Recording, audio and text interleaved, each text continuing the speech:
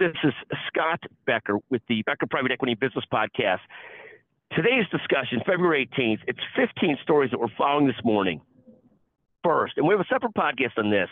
The biggest story that we're watching this morning is Germany officially moving into recession.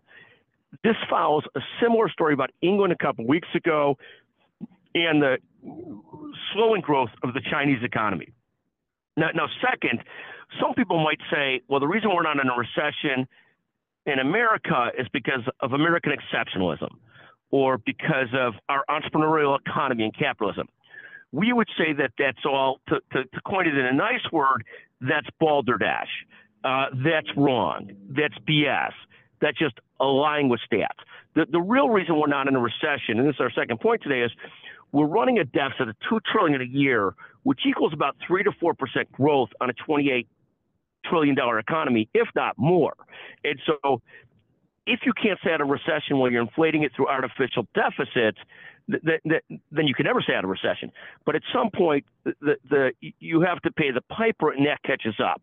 So in Germany, for example, they say one of the reasons they're in recession, and the Bundesbank, their national bank, says, a lot of it has to do with domestic investments held back by high borrowing costs.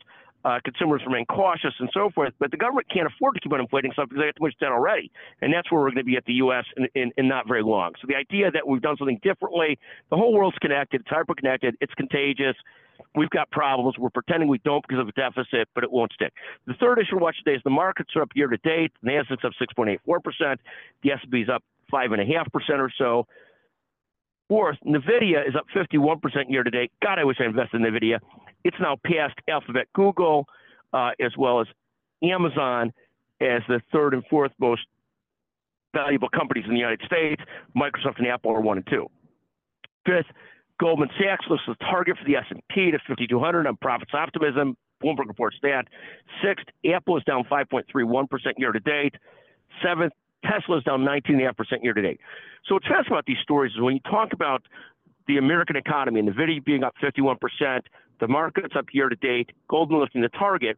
This is in contrast to Germany, England, and China.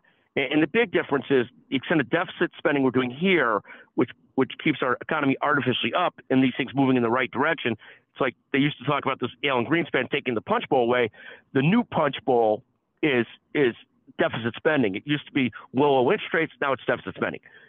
Eighth, Roku dropped 24% Friday. Of course, I have no idea how to really use Roku. Every time I get sick of the cable bill, I think about it, but can't really quite figure out how to use it.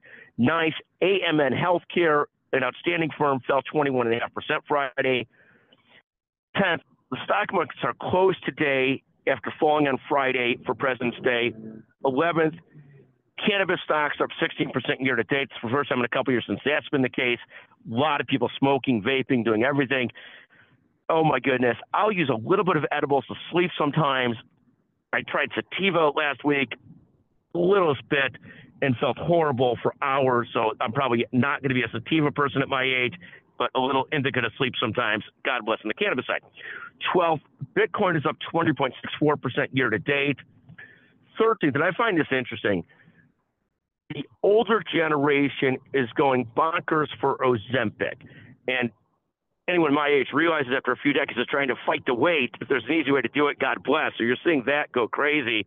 And then 14th, a related story, and we bet you didn't know this, China has more obese people than anywhere else in the world. That's on a per capita basis, but there's 200 million people that are obese in China, another 400 million that are overweight. I mean, that's and they are increasingly turning to the weight loss drugs to solve that problem. That's fascinating as well. 15th, finally, listen to healthcare business updates at the Becker's Healthcare Podcast. Listen to business updates at the Becker Private Equity and Business Podcast. Thank you to our producers, Grace Keller, Chanel Bunger, fantastic work from Executive Podcast Solutions. And thank you to our listeners at the Becker Private Equity and Business Podcast. Thank you very much.